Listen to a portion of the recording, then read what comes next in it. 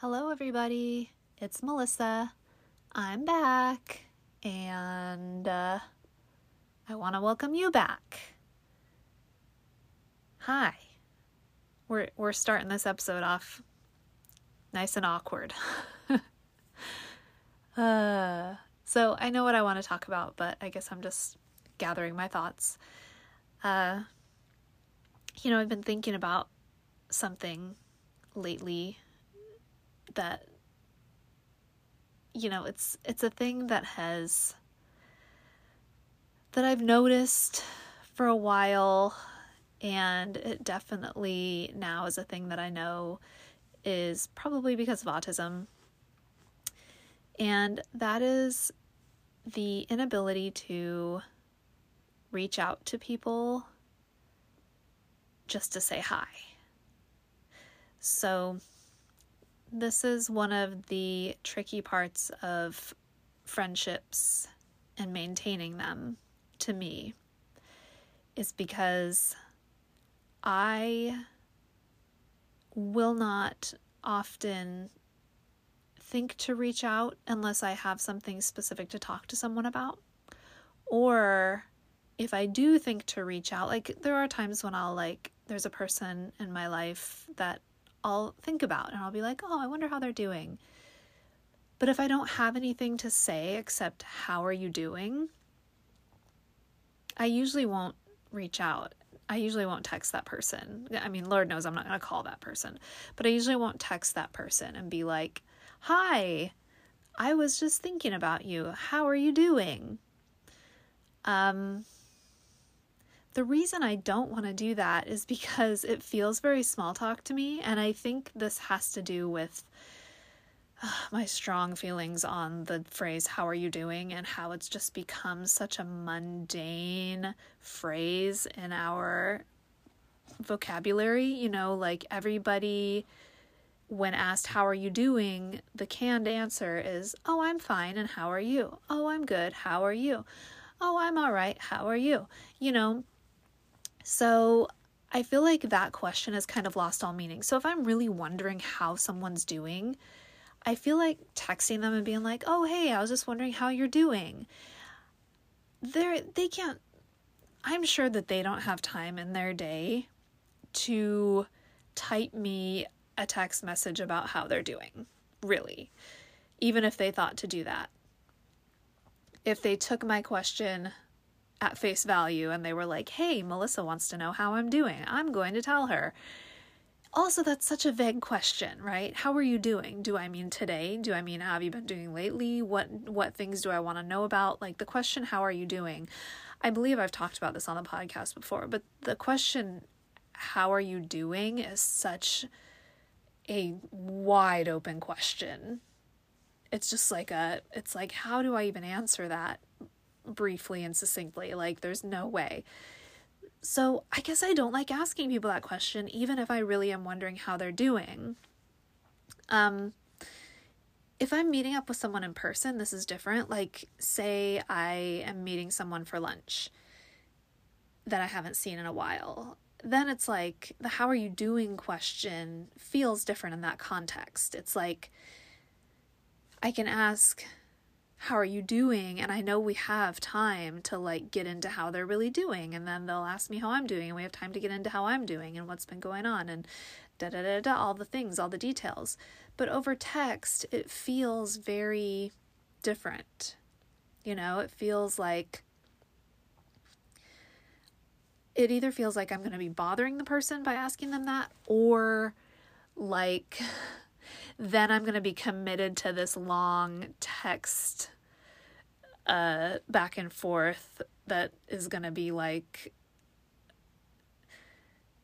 it might get too much for both of us to be oh, let's text for 3 days now and catch up on how we're doing. That's not realistic. No one's doing that. So I guess the question is, how do you stay in touch with people? That's what I'm wondering. So there are friends that I do periodically meet up with. This doesn't happen often because for me to meet up with someone, that's a whole other fiasco in and of itself. The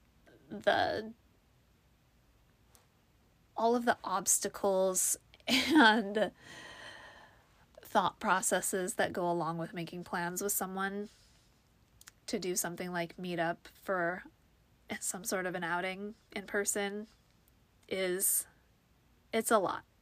It's a lot of mental gymnastics for me. And I feel like the pandemic made that worse.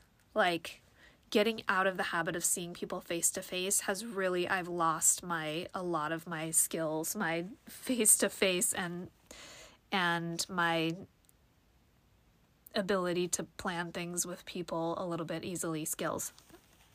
I'm sorry, I'm wiping my nose real quick because as usual, I'm having awful allergies. You guys are probably sick of me sniffling in your ears on this podcast, but I'm sorry, I can't help it. I ran out of Claritin like 4 days ago, and I went to buy some at Target the other day, and they didn't have any, and they were all out for some reason, which was really weird. And all they had was the generic brand, which I tried, and it doesn't work as well for some odd reason. I don't know why, because the active ingredient is the same, and I never understand why that's a thing, because Claritin is like 42 times more expensive than the generic one, and I wish the generic one would work, but it doesn't, and Target was out, and I haven't had a chance to go back to the store yet, so my allergies are kicking my butt, so I'm sorry. I might be a little sniffly, as usual. I feel like I'm always sniffly on this podcast, and I always blame my allergies. I'm sorry, guys. So anyway, back on topic. So that's the conundrum of maintaining friendships. So I started thinking about this because I have a friend who I've made through, I met this person in like I was about to show my age. I was about to say a chat room. That's not a thing anymore. A forum for autistic people. When I first started on this whole journey and started looking into autism, and of course I was like researching and went way down the rabbit hole and found every bit of information and every resource that I could, but I stumbled across another podcast that had a like a private forum attached to it where listeners could go and like interact with each other and stuff. So I met this person on that forum, and we had a lot in common. Like, I would see his posts and he would see my posts, and we'd always be like, oh my gosh, I resonate so much with your post, and like same with me, and like we got to know each other a little bit outside of the forum, like texting and stuff, and it's just really weird how like similar of a life that we have lived. Like, I'm like, are we the same person except you're a dude and I'm a girl? So anyway, he and his family live out of state. They live somewhere else. And so obviously I cannot meet up with him in person. And he and I both being autistic, like at first we had a lot of stuff to talk about because we were always talking about, he's kind of new on this journey too. And he got his diagnosis like almost a year before I did. And so he's still like figuring things out and stuff. So we had all of that to talk about. But then like as time has passed and we've kind of talked about a lot of that stuff, like I always want to like reach out to him because I'll be like, oh, I wonder how he's doing. But then I'm like, I don't really have anything specific to talk about today. So like, I'll just wait until I have something to talk about. And I feel like he kind of is the same way, probably because we're basically the same person. Like when we do interact, it's like to share an interesting article we read, or, if we have like a question, we both have goats. So sometimes I'll be like, hey, I have this question about goats. Like, so there's always a purpose behind the communication. It's always a purposeful communication. And even if I'm like, oh, I wonder how he's doing, I should text him. Then I'm like, what am I even going to say? Hey, how are you? Like, oh, I hate that. Like, it's so, this is a very like revelatory insight to me lately, where I've been like, I think that's why I have a hard time keeping up with people, even people in my family. This isn't just friends, like even family. I'm like not close to anyone, you guys. I'm close to my mom and my partner and my kids, and like I have a couple friends. My best friend Monica and I only talk like every 2 or 3 months. We get on the phone. She doesn't live here either. We've been friends since 6th grade. We get on the phone every 2 or 3 months, and we'll talk for like a couple of hours on the phone, just like catching up and filling each other in on our lives and whatever. And then we go our separate ways for a couple months, and then she'll come visit once in a while, or I'll go visit her. She lives up in Washington. I live in California. And she's my best friend in the world. Like, I know I could call her if I ever needed her for anything, but like, if I don't have anything purposeful to say to her, I don't text her, and I don't feel the need to like talk. And we always know like that we care about each other and whatever. It's just, it's not a thing where we need to like be in contact all the time. And a lot of my friendships work this way, the friendships that I have. So I feel like there are people who have friends though that they talk to all the time, and I'm like, how do you do that? What is that? How is that a thing? I had that with my best friend who I was just talking about in like, in like middle school. You talk all the time, you hang out all the time, like we would get on the phone, because that was before there was cell phones, because this was like the early to mid 90s, and it was easier back then. I don't know, I feel like I had, an easier time with her, at least being in touch all the time like that. I think because you have school together and you have like mutual people in common, and like there's always something to talk about when you're a teenager, I don't know, with your best friend at least. But like over the years, it's just become increasingly difficult for me to stay in touch with anyone. I used to try really hard to stay in touch with people, and it was honestly really stressful, and I always felt like I was failing.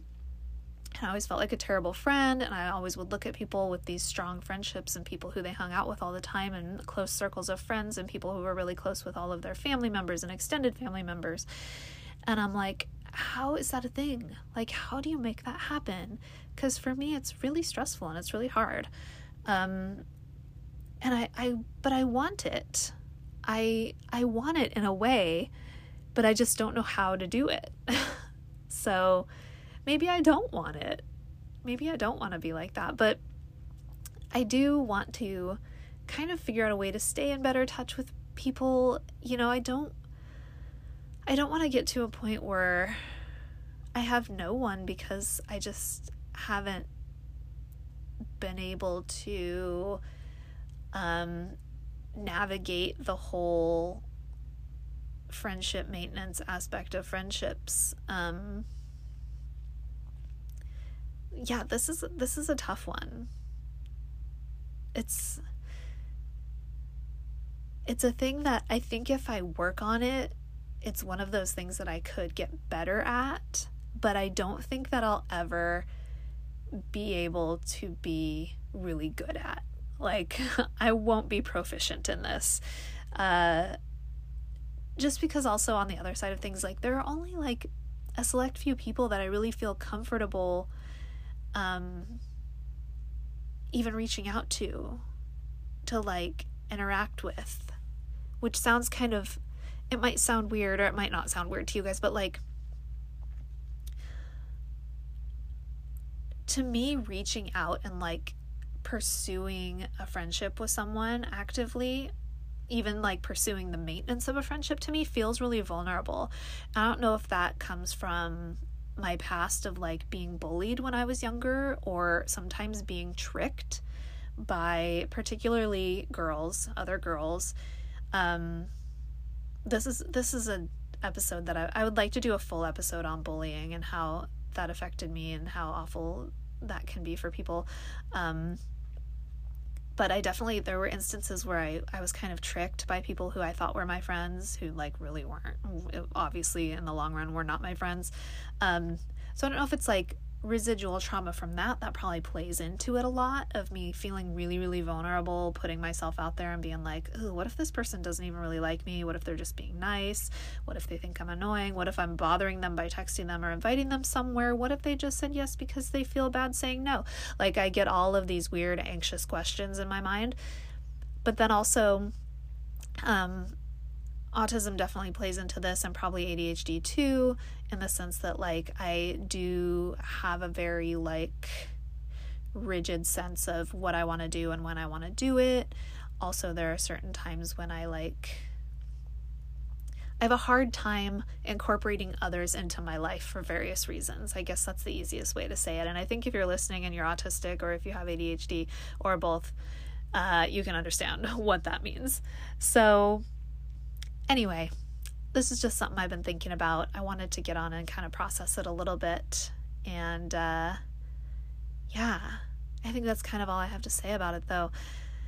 I update on therapy. I've had 3 appointments now with my therapist. I have another one coming up on Christmas Eve, which is good. I feel like I'm gonna need that appointment on Christmas Eve.